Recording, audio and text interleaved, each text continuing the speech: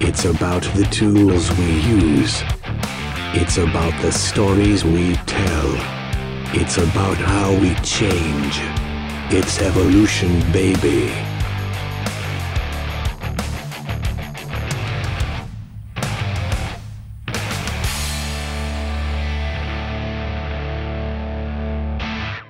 All right, and welcome back to another episode of Do the Evolution. I'm excited once again to be joined by my man, Michael Porcelli, and we're going to be talking about something very specific today and something very practical. Again, we did an episode, I guess a couple weeks or months ago about restoring relational integrity, and this is in a similar space to that to some extent.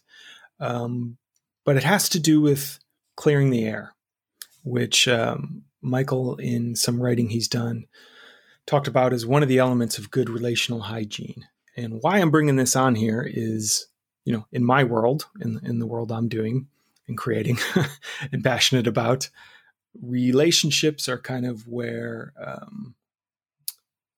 it all really happens when it comes to our personal evolution and how we change in the world. In my experience, it's one of the greatest tools we have for, I think I've done all this work. I think I've made all these changes. And I would argue it's in relationships we really see the result of that. And being able to be in healthy relationships, create thriving relationships, and keep them evolving themselves, I think relies on this skill set specifically we're going to explore today. And in general, as we've talked about in this podcast before, we're living in a pretty wild time with social media and divisiveness and a lot of relationships to some extent based on conflict these days, as social media is kind of apt to do. And so there's more and more potential, I think, to practice some of what we're talking about today, to clear the air around some things and have some good structures for how to do that. And then in addition to that, the other major thing I care about that I've talked about before is I lead men's groups. I lead men's work. And I definitely coach men on dating and relationships. And this skill of being able to go in and address resentments, tensions in the relationship, withholds, is so crucially important to what I would call good leadership in relationship right now, and something that while obviously there's examples on both sides, every time that a man I've worked with has stepped into this space in relationship, I joke not, oftentimes the feedback they get from their feminine partners is, wow, I've always had to be the one to lead those conversations. Thank you for creating this space and opening this up. So I just think this is really practical in terms of being a good masculine leader for those of you following me around that, and just in terms of our personal evolution of, as complex thinkers that, most of my listeners believe in some kind of evolution. This is going to be one of the mechanisms I really think it happens on, where sometimes tensions can come into contact and then something new gets created on the other side, some type of connection or closeness or new possibility. And so with that, tell us a little bit about this process, Michael. Yep. Thanks, man. It's good to be here again.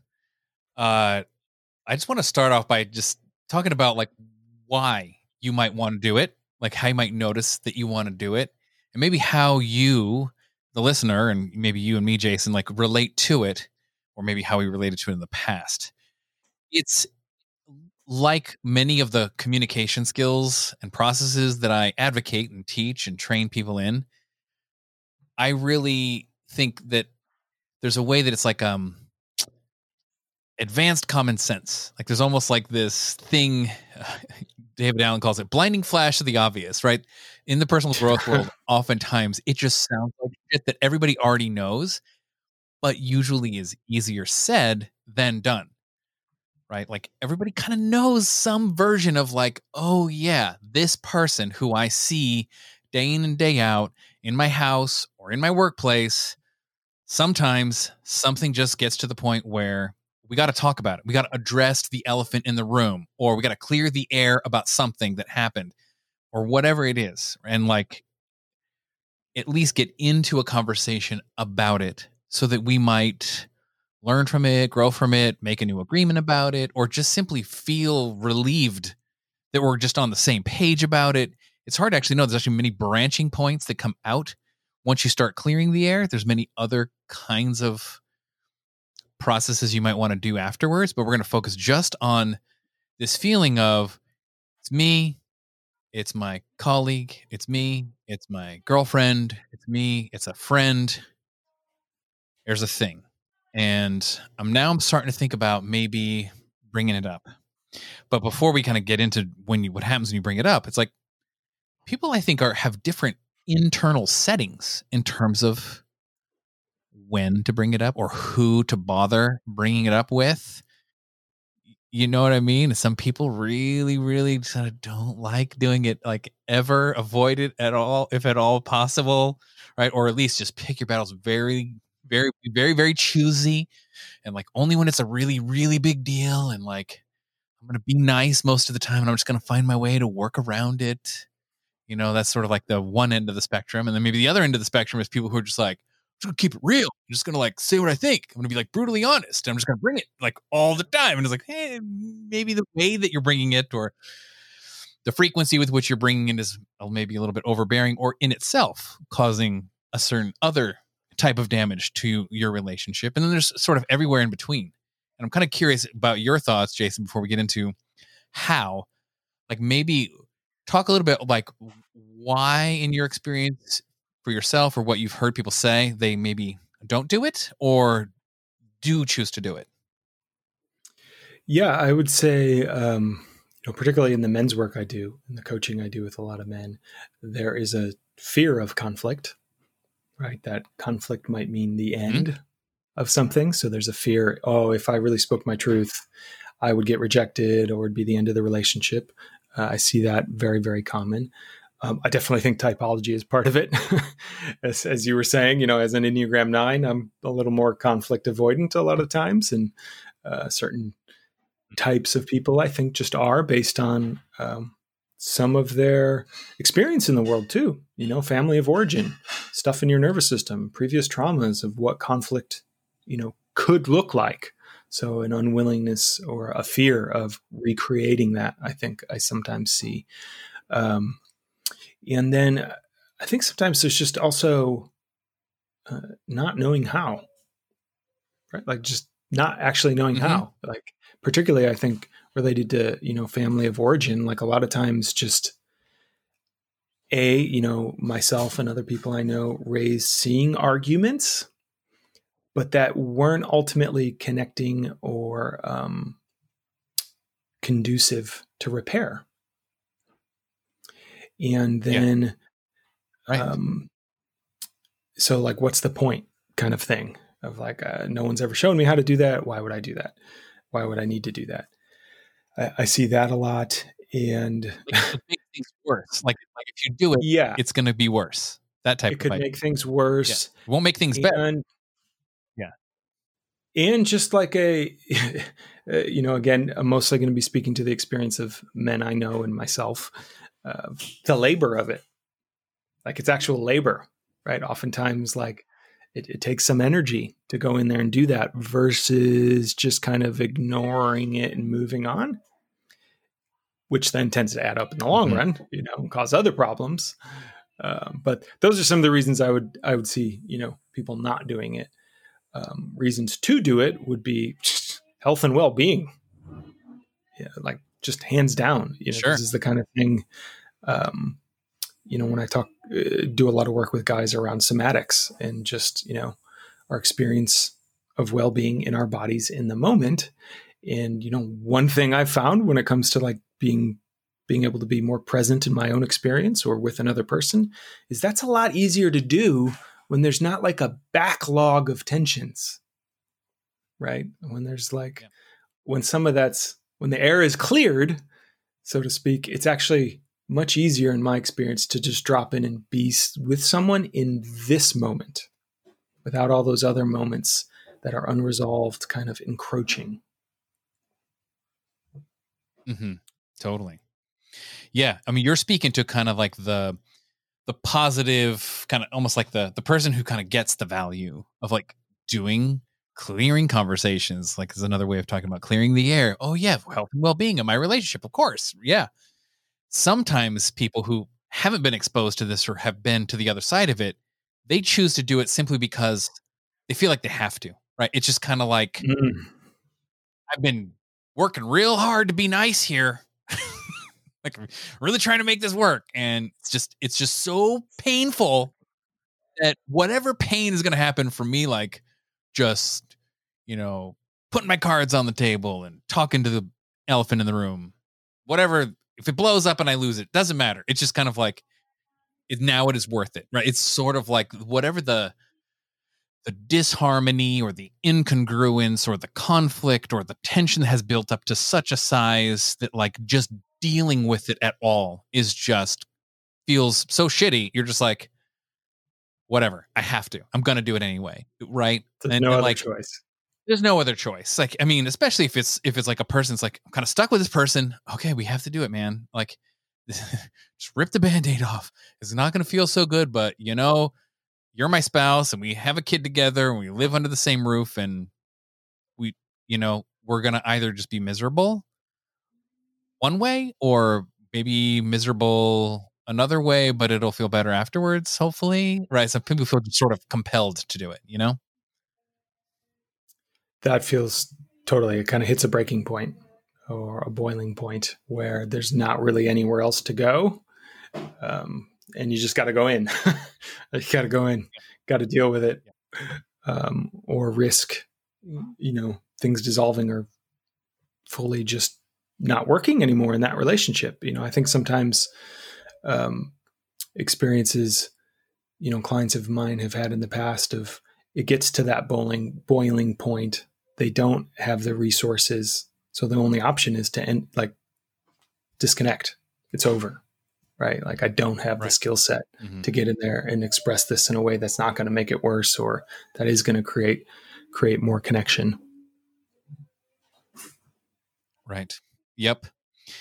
Yeah. And what I think is interesting, just having been kind of trying out all kinds of different approaches to this and observing them and coaching people through them and just sort of recognizing people have different starting points. Like we can kind of all, well, I'm imagining the listeners are kind of like, yeah, I'm sort of more like this personality type. Oh yeah, I have experienced a thing where I boiled over, or maybe I ghosted and just ditched out because I didn't want to bother. And people are kind of placing maybe different situations that they know of from their own history into this description.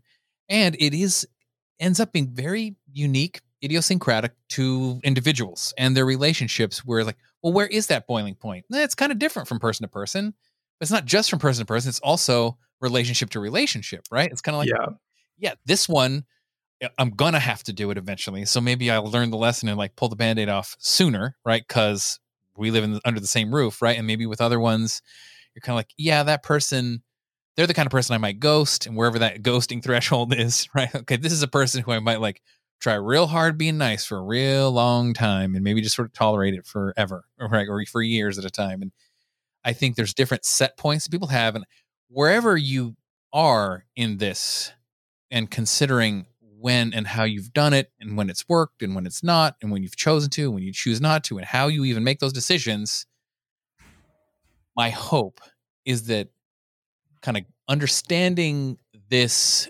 approach that I recommend, which I think is the best one out there, you will feel more confidence. You'll feel encouraged to perhaps like tweak your settings a little bit more, leaning in towards doing it with more people or doing it more frequently or doing it earlier on, because you'll feel empowered by this approach that we're about to describe. And that my promise, is that it will make it better.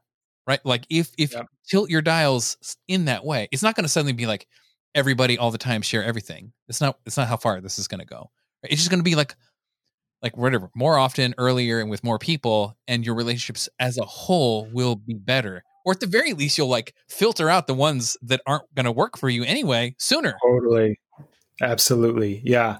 And there's in my experience, I don't know if preventative is quite the right word, but something I've noticed is that the more this process, something like this gets installed, and the earlier, like the closer to real time you're able to address tensions or things that need to be cleared, the easier it becomes, because it hasn't like built up all this extra energy behind it, right? So like in good relationship, and from my point of view, there's like, yeah, the earlier you can just name it and work through it using a great process like this, the more it's just going to kind of pass through the system much faster. And then when that becomes the culture of the relationship, there's actually, in my experience, much less anxiety or fear about conflict, because, oh, we've done this before. Like, we know how to move through that. And that's a whole different level of relaxation in a relationship, where it's like, actually, wow, we have room for tension and clearing. It doesn't always have to be perfect. And we have this trust that we have a mechanism to move through it, which is a level of relationship that, right, that the paradox is, by being willing to dive into it, there's this deeper trust and relaxation, versus you would think, oh my God, if we're going to be talking about this stuff all the time, it's just going to be constantly like stress and tension. But in my experience, what's possible on the other end is like, just this deeper relaxing of, oh, and this doesn't have to be perfect. We're allowed to clear things and move through things. And overall, like you said, I think it's like good preventative health. It's like working out. It just keeps your system strong, and it keeps it healthy, and it prevents a lot of other things from building up that you then have to have these bigger interventions to deal with. Yes, totally. Yeah. Like it becomes like a relational prophylaxis or something like this, for like preventing the bad thing. It's totally true.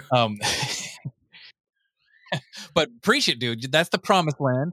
I imagine some people like, sign me up, let's go. And some people are like, yeah, that's not going to happen. My relationship is just worse, or like unique. It's never going to work. I've tried all things. So let's just see. I like your painting where we're going. So now let's ease into it, to just notice what variables are at play that would have it be a good idea to do so. So one are variables just around the person. I've sort of said some of these already. You have an ongoing relationship, and you already established a shared context where you have shared purposes, shared goals, shared projects. You're building a home together. You're building a business together. They're on your team. You're building a project together. Those variables all count towards, you should probably address more and earlier and often with them. So that's one, having to do with the relationship. I think the other set of variables sort of has to do with the issue, right? Which we haven't talked about as much. The issue is if it's kind of recurring. Oh, that's the thing again. There's that thing again. There's that thing again, right? Or if you sort of notice some part of you is actively withholding. Like, oh, I could say it, but I'm not gonna, right? If it's maybe the thing you're bitching about to somebody else about the other person, that's a good sign that there's a thing. Great indicator. Totally. And the other one is like the feeling tone. This is maybe less about the issue, but more kind of in the, some people are kind of feelings first sort of processors. And it's like, well, if you just notice when you like think about the person, or look over the room, across the room at the person, or look at their picture on your phone or whatever, and you go, like I had a colleague share with me. She said, a friend of mine called me and she was going to have a party. And like, she was like, yeah, so-and-so, our friend. Can you help me figure out how to like tell her about the party so that she will like uninvite herself from coming? And I was like, that Like, that's ridiculous, first of all. But these kinds of things sort of come up. It's like, oh, how can I avoid having to encounter that person? Except Yeah. want to or have to, right? Or this feeling of like, here we are. Okay, how quickly can I get our interaction over with? Right? Like anything like this is just, those are the more feeling tone signs. There's something in there that is weighing Totally. down the relationship. Yeah, I would maybe name that as like charge. Someone I have charge with, right, of some kind. Not just in the positive sense, but there's like a or a that kind of charge. Other places I've noticed this, certainly in myself. I love what you said about like where my withholding, and Mhm. the result or the impact of that I often see in the more relationship side of things are when there's resentments. Like when I'm feeling resentful about something, there's often a conversation of clearing that needs to happen, right? And particularly, at least with a lot of the guys I work with, resentments we're holding that our partner doesn't even quite know. So there's just this kind of tension of resentment, but no one knows really what's going on underneath that. Um, Another really strong sign in my mind that, okay, there's something here, or yeah, just someone I'm avoiding. Like you said, sometimes ways I dance around interacting with someone or a conversation, because it's just easier to not go there, so to speak. But that still takes Mhm. cognitive and emotional energy to avoid, right? That could be available for other things. So that Right. awareness, I It think, almost is is kind of so like, crucial. totally. Totally. It almost kind of compounds on itself. Like, hey, I feel like avoiding this person, and if I was interacting with them, I would be sort of avoiding sort of certain hot and that takes effort, and I don't feel like that effort. So now I want to avoid even making that effort. So just like I'm avoiding the work it would take to avoid things, and it's just like, yep. Anytime you notice anything that looks like that, my friend Mark had a great metaphor of like a pane of glass. Like if you imagine like a nice polished, clear pane of glass between you and me, I'm looking across at you. It would be almost like it's not there. It's like the air. I see you clearly. But if these kind of things, if you imagine an issue is like a smudge or like a bug splat on your windshield or some kind of gunk, and it starts filling up the visual field, I will now have to start like I look like it's like I sort of look at you, and what I see is a lot of gunk from past things. In order for me to see the parts of you that I want to see, I have to kind of like peek around, look around, and maybe I only sort of get to see these parts of you, and these other parts are just occluded. And it's like that metaphor, I think, kind of captures the cumulative effect a little bit of like clearing, and it also captures the metaphor, like, we're clearing the air, we're clearing this pane of glass. Let's just wipe that off so I can then see you as you really are today. And I don't necessarily relate with you mostly through some past things that happened. I love that. That is perfect metaphor. I love that. And I think that speaks to exactly what I was talking about in terms of the preventative, right? Mhm. As someone who sometimes struggles to keep his space organized, right? There's the feeling of like, the more it compounds, then it's like, oh, that's going to take a whole day. I got to like pull everything out and clean it and reorganize it, versus like more ongoing. Oh, there's a speck. Wipe. 2-3 minutes sometimes, just done. And then it's back to that kind of clear space without letting it compound and then feeling like this big thing where we got to go in and make space and work through all these moments. So I love that image of just like, just clearing those specks. The closer you can get to real time, I think the more free the system becomes. Yep. Yeah. And before we dive in, this is my final one, is like, a lot of these are framed in the negative, right? Gunk, weighing it down, blocking the connection, and avoiding. Some of these things sort of feel a little subtler, which is like, there's sort of a positive thing that you desire or can imagine that feels inhibited, right? It would be like, maybe we used to have fun like this, but I don't anymore. I used to look forward to being around this person, and now I feel more neutral.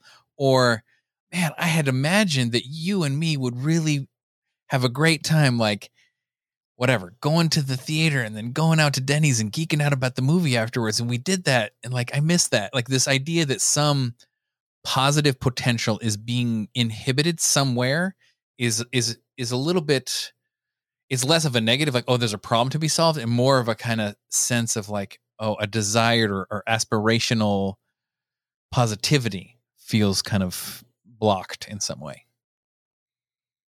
Yeah, I think that's a great, it's like, limiting what's possible, right? Yep. Maybe it's just kind of taking it back to like a neutral space, whereas we once had a freer, more open type of connection that brought a lot of energy or joy or passion. And now it's kind of just like, and we're just, it's not that there's a crisis, right? There's not like, it's not a make or break red alert, but there's less, I'm less with this person when I'm with them. And I feel like they're less with me. I think that definitely happens in long-term things sometimes, of just kind of a move towards flatness, when we're kind of dancing around these things, or haven't even taken the time sometimes for the things that are maybe less propulsive or extreme to notice that, like, oh yeah, I actually do have a little bit of a tender thing there from that one time that, it's not like I think about it every time, but it's like, oh, there's just a little bit of something there that, because it's there, we're not really hitting that higher possibility. Yep. Cool. So let's dive in. You ready? Love it. So you're going to do it. You're going to I'm going to talk to the person. Yeah. So this is like a pre-step, which is, I think, utterly crucial. It's the number one top bullet point I think you need to do before you do it, which is you need to feel inside of yourself, in your mind, in your heart, in your feelings, the idea or a possible idea that this is going to become something good for yourself, for the other person, and for the relationship between you. And a lot of times people just skip over this. They sort of hit the boiling point and they're like, I have to do it. So then they just do it. And it's really just kind of like, I wasn't thinking about anything good for you. Right? I just wanted to feel better. I call this the hot potato approach to the clearing conversation, where it's like, this burns. Here, you have it. And the other person, well, it burns. It's like, yeah, well, I'm not burning anymore. Goodbye. Right? Like, that's usually how it goes. If you're not totally able to imagine that this is going to be good for the both of you. And, sometimes people will really kind of get fussy with me. They'll be like, oh, but what if the thing that I'm imagining it's good is not what something the other person wants or how it's going to go? And I'm like, that doesn't matter.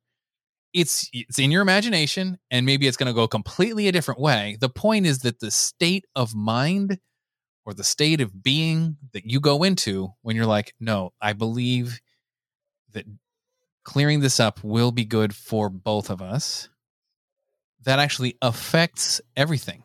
Your voice tone, your word choice, your orientation, even in the conversation.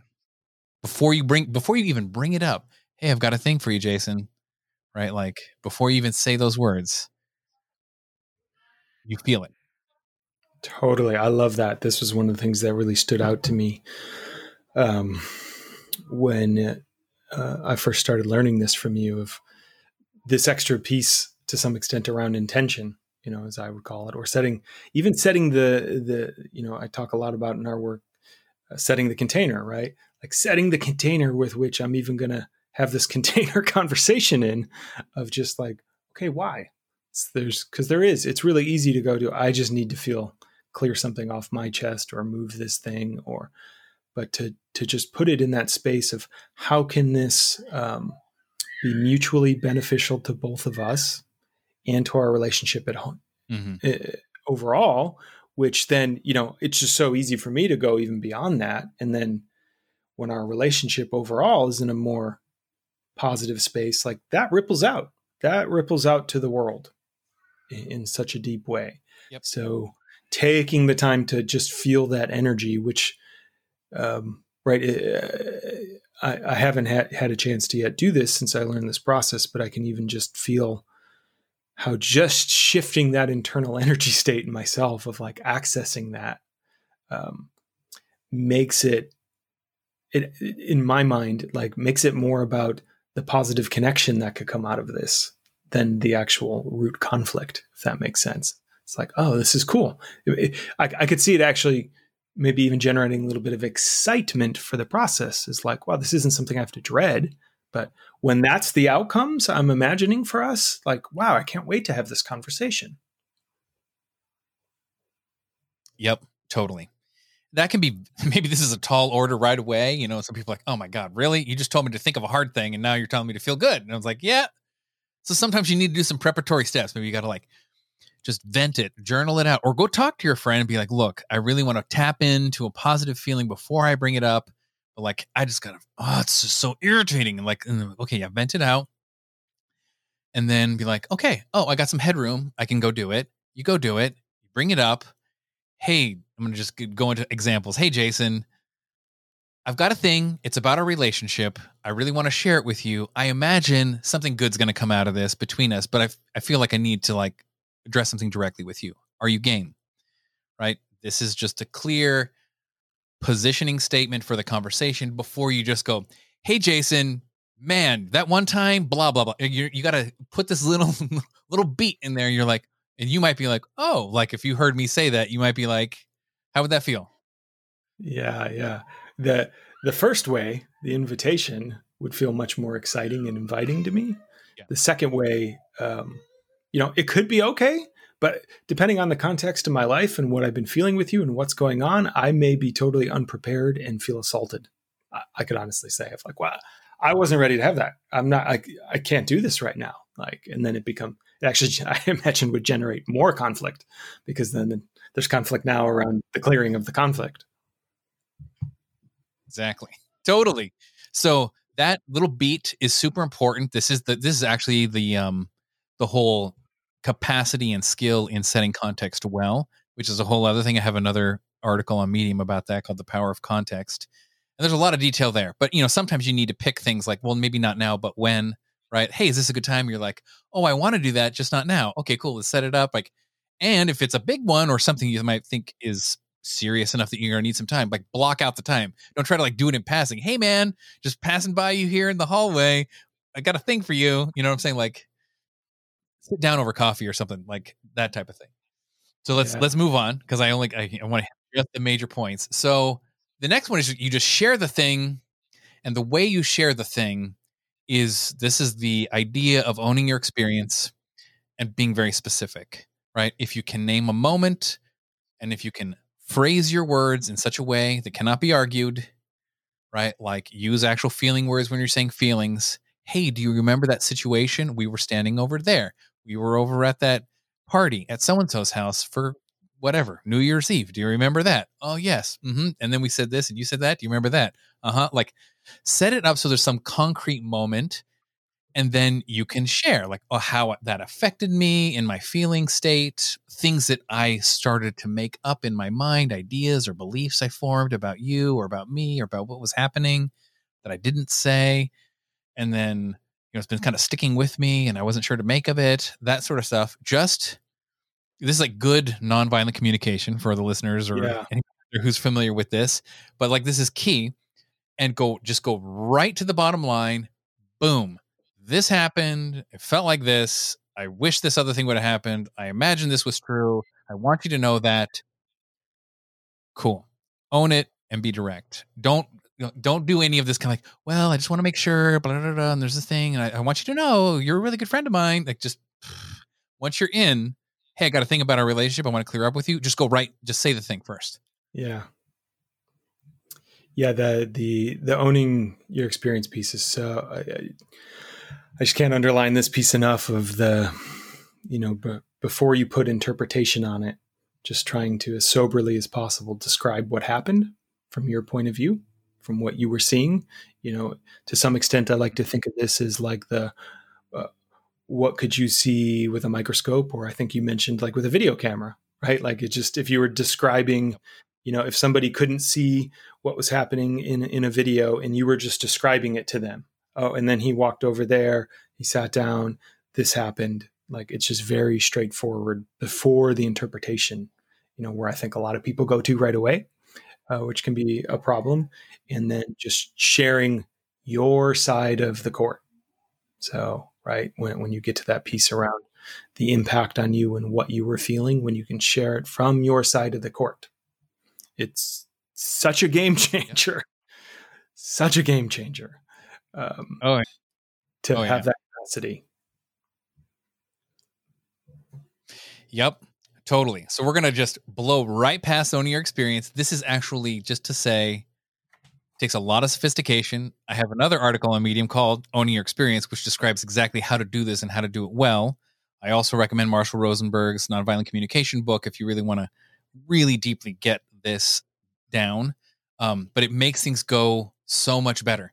It sort of proactively prevents people from going on the offensive or wanting to debate you on what you're saying. Because what you want to do is you want to be able to deliver it like, no, this is what happened, and you want them just to hear it. Oh, okay. And if you own your experience, they'll just hear it, most likely. All right. Second thing, this brings back the hot potato thing, which is let them share their side of the story. And this is kind of funny. Like this is something I would see people do in like clearing conversations in personal development culture. It would be just sort of one way, just like, hey, I have a thing for you, blah. And you just got to sit there and go like, I heard you. Okay. Thank you. And it's like, wait, that's it? Like that just creates another thing often. Or the other place I see it is an organizational culture where it's just like your boss or whoever, or maybe it's the other way around. It's like, hey, manager, I got to talk to you. But whatever. It's like, I have a thing and it's a feedback thing. You ready? Here's my feedback. Blah, blah, blah, blah, blah. And your job is to listen to the feedback and go, okay, thank you for telling me the feedback. Wait, what? No. Like this one-way thing oftentimes just moves the tension around, maybe even amplifies it. It doesn't create resolution. It doesn't create the clearing that we're looking for. So you got to invite the other person to share their side of the story. What was that like when that was happening for you when we were at that New Year's Eve party? I'm curious, now that you know what moment I'm talking about, I would like to hear how things seemed like from your point of view, from your perspective. Totally. So much here in that, you're inviting more, to kind of nerd out, you're inviting more data into the system, right? So you're going to get a clearer shared reality, something we've talked about before, when you can kind of bring in another perspective, and this is kind of the classic Rashomon moment, the old Kurosawa movie of seeing the same event, but from different perspectives. And suddenly the same event is a very different thing each time you see another point of view. And it's like, oh, wow, I have a more complete picture here. That's a very common filmmaking trope to do that. The other piece I love about this is that, that ability to be curious about someone else's side of things, so to speak, like it puts you in a place of curiosity and I'm curious what this was like for you. And that just seems to be, again, energetically so much more of a rich place to be in moments like this, because then I can already get a sense of, now we're it's not just this thing that happened to me, but we're kind of we're creating this moment together. Like, what really was this moment? Yeah. I have my point of view on it. Yes. And now I'm inviting you in. So it becomes more than just my thing. Yes. Totally. Now you brought up the other one. This is shared reality, right? This is another key bullet point. And, for the shared reality to happen, you need to have both sides of the story. Sometimes you need, if it's a especially tense thing, you need to have a lot of back and forth. Okay. Now that actually, I want to say some more about something else that came up for me listening to you. Oh, here's another thing I didn't say at first. Like, these may be the sort of subsidiary points or nuances. Like, they start with the big one, but there maybe needs to be back and forth. The other thing is, shared reality requires confirmation of understanding, right? We may not end up agreeing on everything, although oftentimes what will happen is some of what you say will add data to the picture that has me adjust my own perspective. Okay, now I'm including more. Okay, that's good to know what motivated you. Oh, right. Like you were having a bad day because of something else entirely. Okay, right. Like you had a fight with your girlfriend or you broke up or something. And that informs me. And then other places, it'll be, hey, we just have an important difference in the values that we're operating from. But now I know, oh, you were prioritizing A over B, and I was prioritizing B over A. And now I know part of what was going on was we were, I don't have to, I might still think, man, I still think it would have been better if you had been prioritizing shit the way I was. And you might be like, well, I think it would have been better if you had been prioritizing it the way that I was. And we can at least agree to disagree, but shared reality has the nature of both sides of the story are there, and there's confirmation that is mutual, that we both understand where it's overlapping and where it's maybe different. Boom. Can't say it any better than that. Yep. That invitation moment of, as you call it, taking turns. So creating a space for the other person to bring in their side of the story a little bit. That alone can totally shift the context, right? Oh, that was a missing piece I wasn't aware of from your experience, that you weren't looking at your phone. It like just these little things. And suddenly you're like, oh, wow, okay, this wasn't at all what I thought. I think this is maybe, not always, but maybe the part that helps sometimes illuminate our stories and projections and make us realize, oh, I was making an interpretation of something there that wasn't necessarily your experience or what you were doing, right? There was more to reality in that moment than I initially observed. Yep. Yeah, I think we're coming on the home stretch now. So if you do this enough, then you will just simply start to have a feeling, like a felt sense that things are different. Like you'll run out of things to say, or the other person will run out of things to say, or it'll be like, oh man, I'm glad people start just saying things. Man, I'm glad we cleared that up, right? Like, yeah, that feels better, doesn't it? Yeah.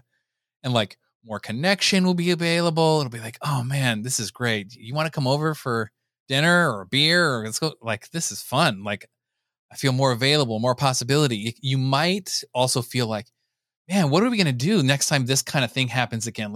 How would we do that differently in the future? And you start maybe thinking out into the future about like how you might do it. Like creativity gets unleashed, connection starts to happen more. There's a sense that things have cleared up, that the weight that you were feeling is no longer there. It's sort of been lifted. And these are all signs you've done it, right? And I think people know kind of what I'm talking about if they've ever had a reference experience of one of these things going well. Yeah, just it's the images just came to me, tying into some of what I talked about earlier. But it's like how muscle grows. Yeah. You stretch it, there's a little bit of a breakdown, but on the other side of that, there's this surge of like more strength there, more availability, more capacity for what's possible, and that in the men's work I would do. We would name this as just more freedom. The system is more free. And when there's more freedom, there's more energy available. There's more creativity. There's more possibility. There's way more connection a lot of times. Yeah, man. Yeah. I mean, there's a lot of nuance to it. And just to kind of wrap it up, I think, I've gone through some pretty painstaking detail in this article I'm working on, and it's not yet published, but we'll make sure that this gets sent out with the link. That it's almost like I'd say kind of like a script, or a template where you sort of fill in the blanks with your things. And like a lot of the things I said, or everything I said today with you, is in there, and even more like nuance and detail of like how to really make sure this goes well. And there's no guarantees that it's going to go well. Like sometimes, like I said, hey, it feels better at the end, right? Yeah. But there's oftentimes like a dip where it feels worse before it feels better. And sometimes you're kind of scrambling to figure out like, what do I do then? So like I kind of go into like pitfalls in there and like how to debug those kinds of things, how to enlist external help, how to take a break if you need to, all these kinds of of ways of like negotiating when it gets kind of hairy in there. But yeah, those are the basic points, and repeat it. It's like intention, the invitation, like own your experience, go back and forth, taking turns, get shared reality, and like look for the better feeling at the end, and then you'll know you're done. So useful. Just having a structure like this in your toolkit. So powerful. And then, having a structure like this as part of the culture of a relationship, like, again, like I said, I think becomes even more valuable. And there becomes a shared reality about how we even process things like this in a structure like this when we learn it. And at first, there's whenever I learn something like this, right? Like so many of us, there's kind of the unconscious incompetence of like, oh, I got to like have the paper out and make sure I'm doing it. And, I want to hit all the steps in the structure.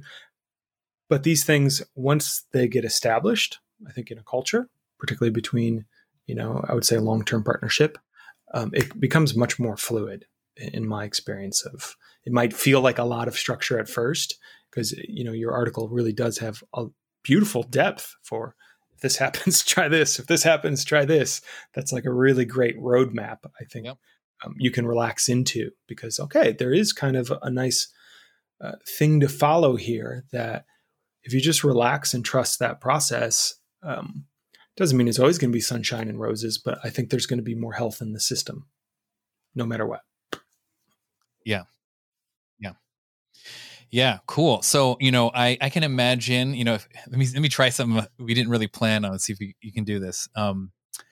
What if you were to be a little bit of like the hard-nosed journalists, kind of like, well, really, Porcelli, come on, like either critique it or refer back to shit where it just didn't work, or like if you could channel like the doubters out there who might be listening, and maybe we can have a little bit of a talk like about the role that this type of process can play in relationships, and maybe then I can do a little bit more meta, like, or like a defense of the overall paradigm I'm advocating for. What do you think? There's definitely a piece I could say of like, I might be all jazzed up about this, but what if my partner's never done anything like this before? How do I even, get them into the conversation? They've never heard the word owning your experience or nonviolent communication, right? How do I use this with my dad, right? Like, is this process really going to work with someone who's not into personal growth and development, Porcelli? Yes. Okay. That's a great question. I will give you a qualified yes. And I'll also say a qualified no. And I'll explain what I mean by that. I think on the no side first, for the most kind of involved relationships that I have that I choose, business partner, intimate partner, best friends, it's like, I want this to be mutually understood, right? There's almost like an innermost circle that you can't really get into with me unless we're both sort of signed up for basically this type of thing.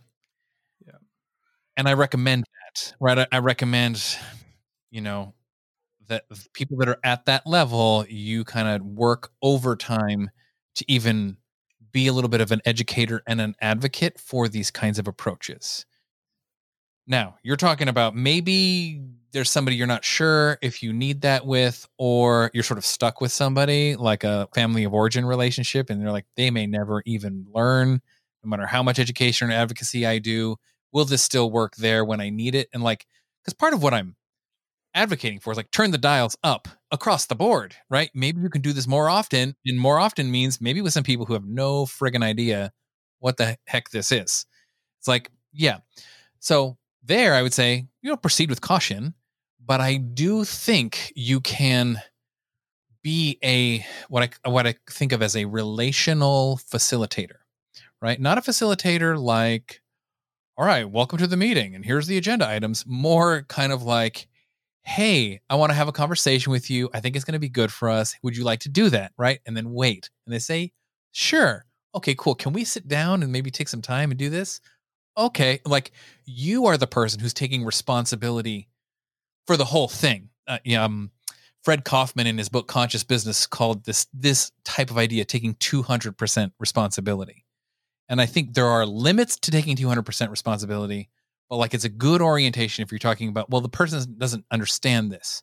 So let's say, I share my side and they're like, well, and then I invite, I would also like to hear your side, please. Right. That's another one.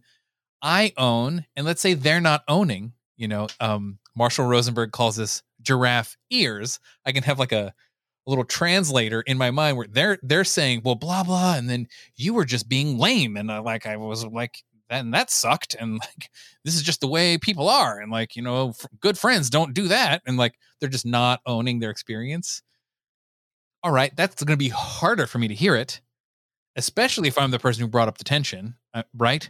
But if I've maybe even pre-processed, pre-digested, try to imagine the things that they might say and start to think, oh, this person, they were feeling lonely or they were wanting a certain kind of connection that I wasn't available for at that time, right?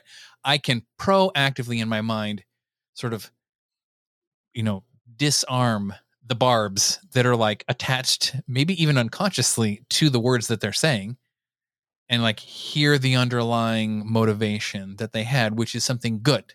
If I can kind of get it down to, okay, so now I'm kind of translating. Now that's a lot of labor, right? This is a lot of labor if the person's unwilling to do it. Totally. But I think you can. And if you do, then people around, you'll actually start to train people just through osmosis, right? They'll be like, that's interesting. Whenever Jason brings up a thing, he just seems to like those conversations sort of go way better with him than they do with other people. I don't quite get, he's doing something. He asks me to share my side and he repeats back what he hears me saying. And like, he seems to be like, I don't know, like he's not hemming and hawing a lot. He's being very direct. I don't know. He doesn't seem to be angry or aggressive. He seems to actually be welcoming. That usually, man, if people brought up shit with me the way Jason does, man, the world would be a better place. You'll sort of be known this way. Anyway, that's my answer. That feels really good. That also points to,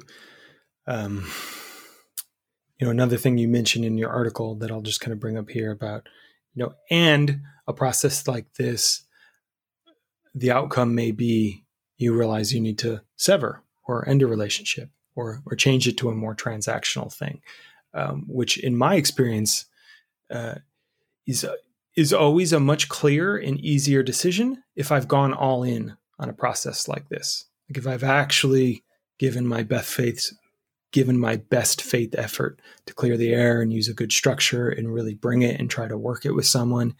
And then if I find like, wow, just because of this person's experience and where they're at, it's just not working in the type of space I want to have my relationships filled with, then it becomes a different decision to kind of move on from that relationship versus like, well, I kind of just held it all back and I never really told them and I never really tried and I just kind of ended it. Like there's always a little stickiness there for me versus like, oh, okay, the fact that even using a process like this, we couldn't come to some kind of shared reality. Is this somewhere I want to keep putting all this energy in? So I just love the idea of like going further in before you get out. Is a powerful practice. I think I see in this, even with people who maybe aren't from this culture, so to speak, of relational work and personal growth and development. But that, like you said, I think there's something, one of the things I've always loved about this type of work and the authentic relating work is even unpracticed people, so to speak, in my experience, they can feel the difference in their nervous system. There's just like something feels a little more loose and free about the way this thing just happened.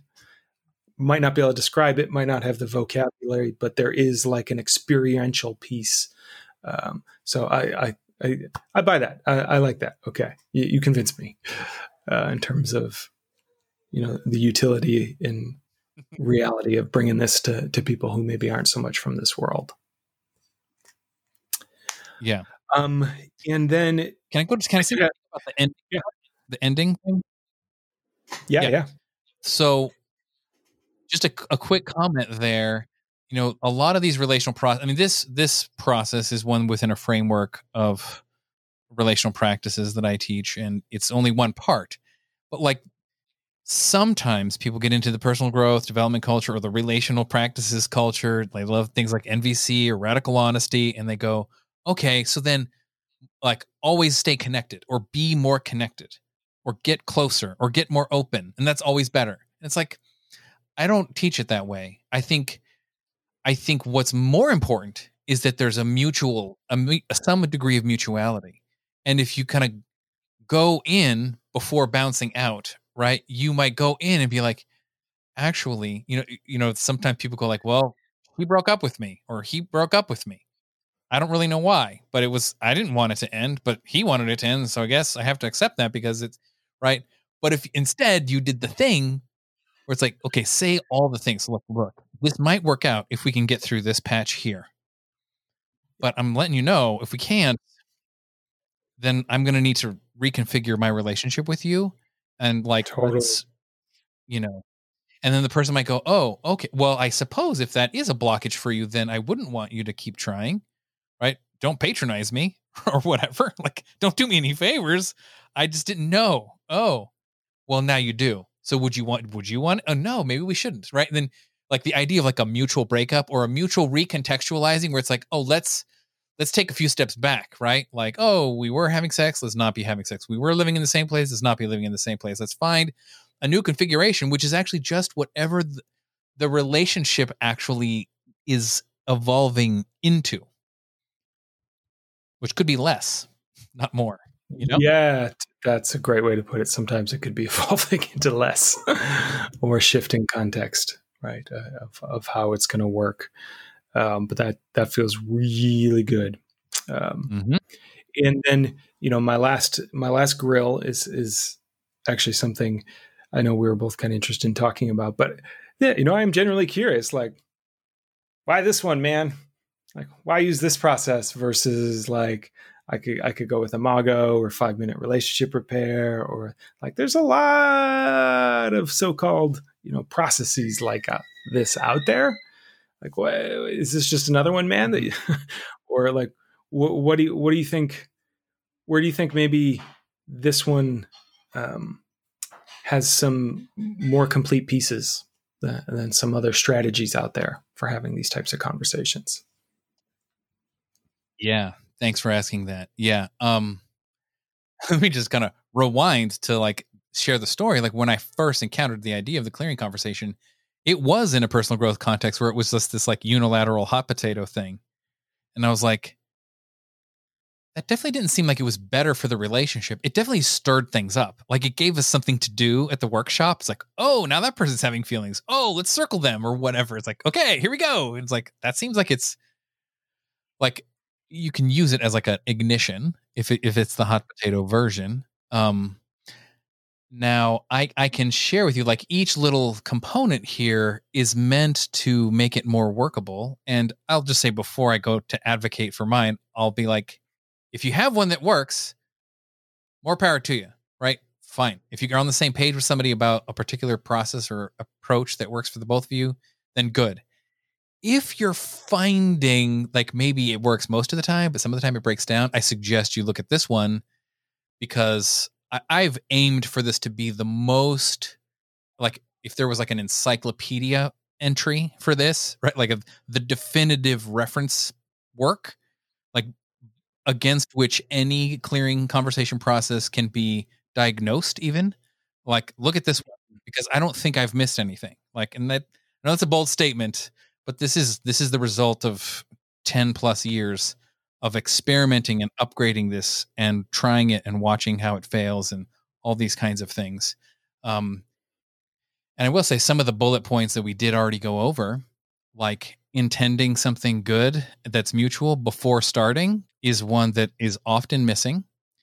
And I think it's partly what makes it go off. I think the hot potato makes it go off. I think the not owning your experience oftentimes will make it go off. And,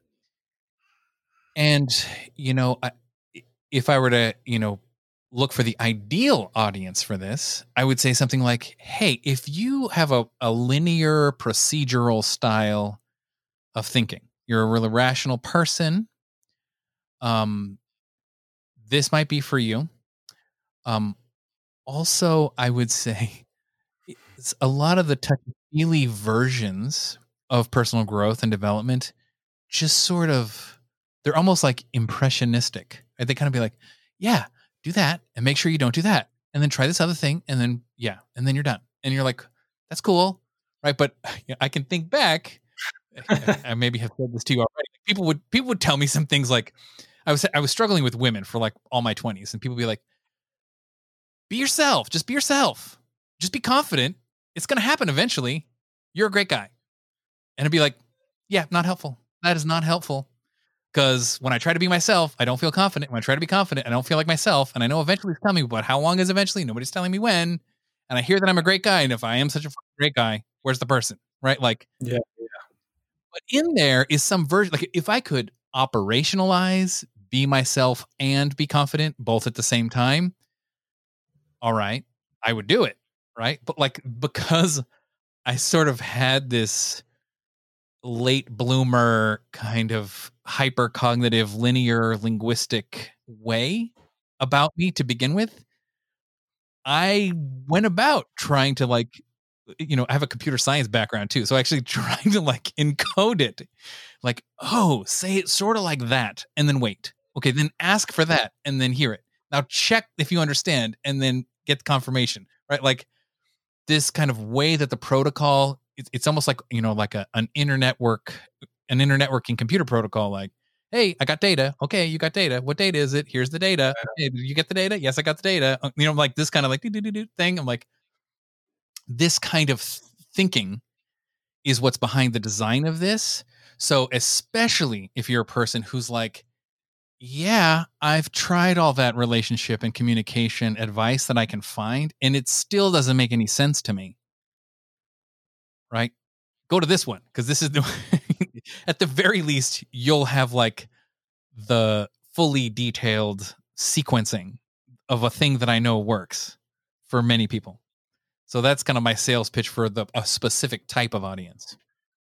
I love that. And, to give you my own plug, based on some of my experiences with a few of the other, what I enjoyed about this one is while it is comprehensive, like we said, there are a lot of checkpoints for if this happens, you can try this. If this happens, can try this.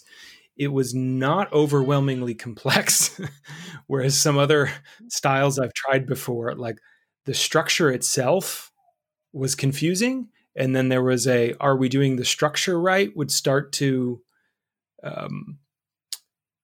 impact the actual process, if that makes sense, the content of it. Because then oh, wait, but I have to do this was, like I said, it's comprehensive, but it's not incredibly overly complex. The steps themselves are more like just very simple signal checkpoints, like yes, bing, bing, bing, bing, bing, bing, bing, bing.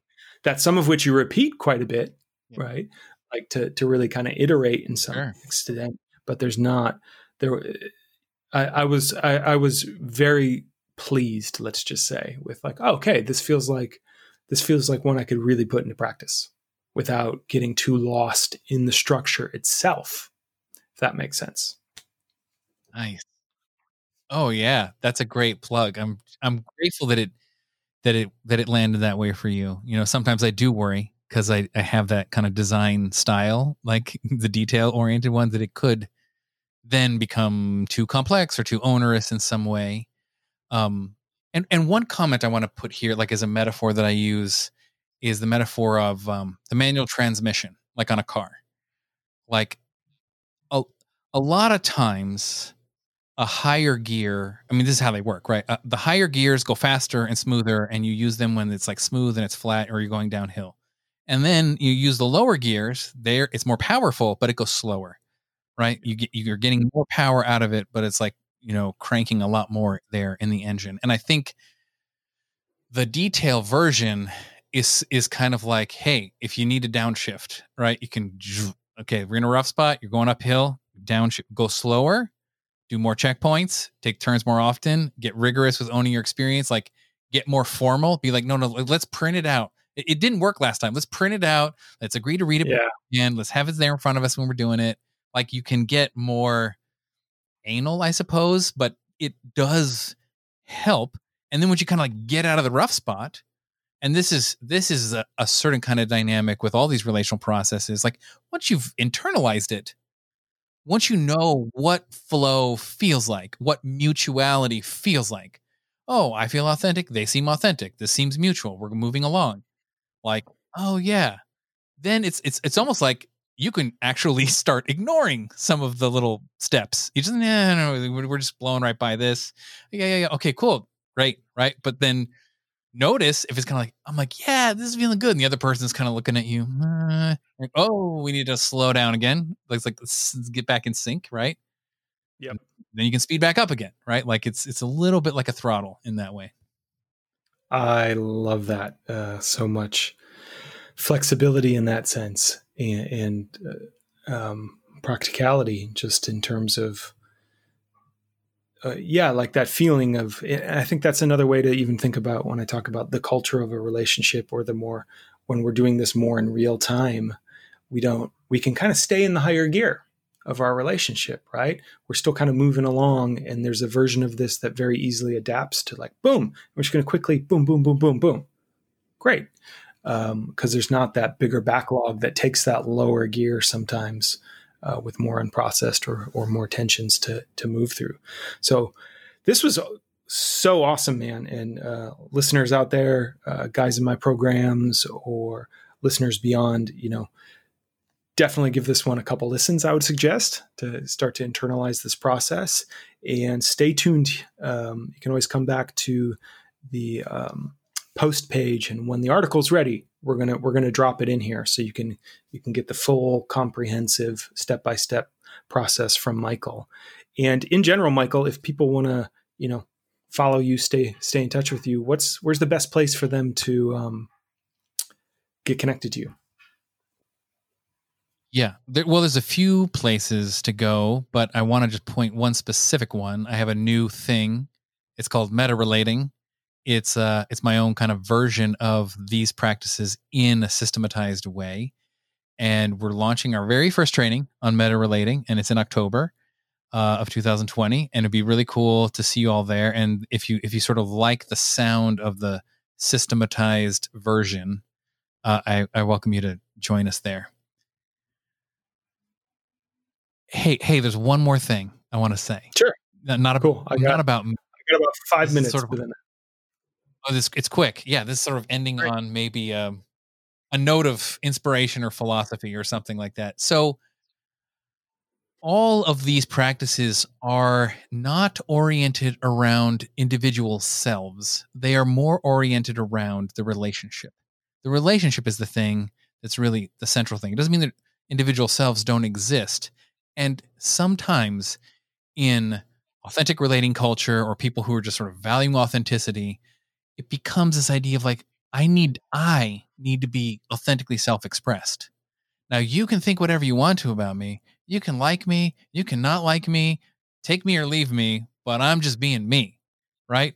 And that is sometimes good and exciting and adds a spice and a dynamic to relationships, but it is not relationally centered. And what I mean by relationally centered is you can sort of hear it throughout the whole process we talked about today. The positive intention at the beginning, taking turns, shared reality, the problem with the hot potato, this kind of thing, where it's like, actually, I am framing like what I'm saying and where this is going and what I'm wanting here through the lens of what do I imagine from my point of view that is beneficial to the relationship. It's almost like the relationship itself is like a first-class entity. And then it doesn't become just about authenticity. it becomes about authenticity and receptivity and mutuality. This idea that like, I don't want to just be fully self-expressed. I want to actually have a sense that our relationship as it exists in your mind and my mind actually has a lot of overlap to it, right? Like it actually, like it's a shared story that we're both voluntarily, consensually, actively participating in creating. Like we're writing a story together, and it's the story of us and what that relationship is. And if we're mostly in our own heads about what that story is, it's not a shared story. It's like two different versions of a thing. So these practices are relationally centric in that way. Oh, that feels so that, yeah, I've never quite heard it expressed that eloquently, as to what that does and how that prevents, some of the sting or assault, I think sometimes that truly authentic practices can sometimes have when they're not relationally oriented. When, how guys I work with, sometimes we talk about this is, emotional vomit of like, here's all my authenticity. And it was just like, I was not ready to receive that right now. And I'm not sure why you just gave that to me. That can sometimes, cause more tension in the relationship. The one party might feel a lot better, right? Okay, my stomach's feeling better now. That's all out. But overall, the relationship itself, there can be more conflict or tension there. So having a process like this and all the meta relating you're doing, being focused on the relationship, feels so powerful and so needed to, in my mind, take all this work to an even more practical and effective and honestly healing level. Special shout out and thanks to Screaming Witness for the amazing intro and outro song. Check them out.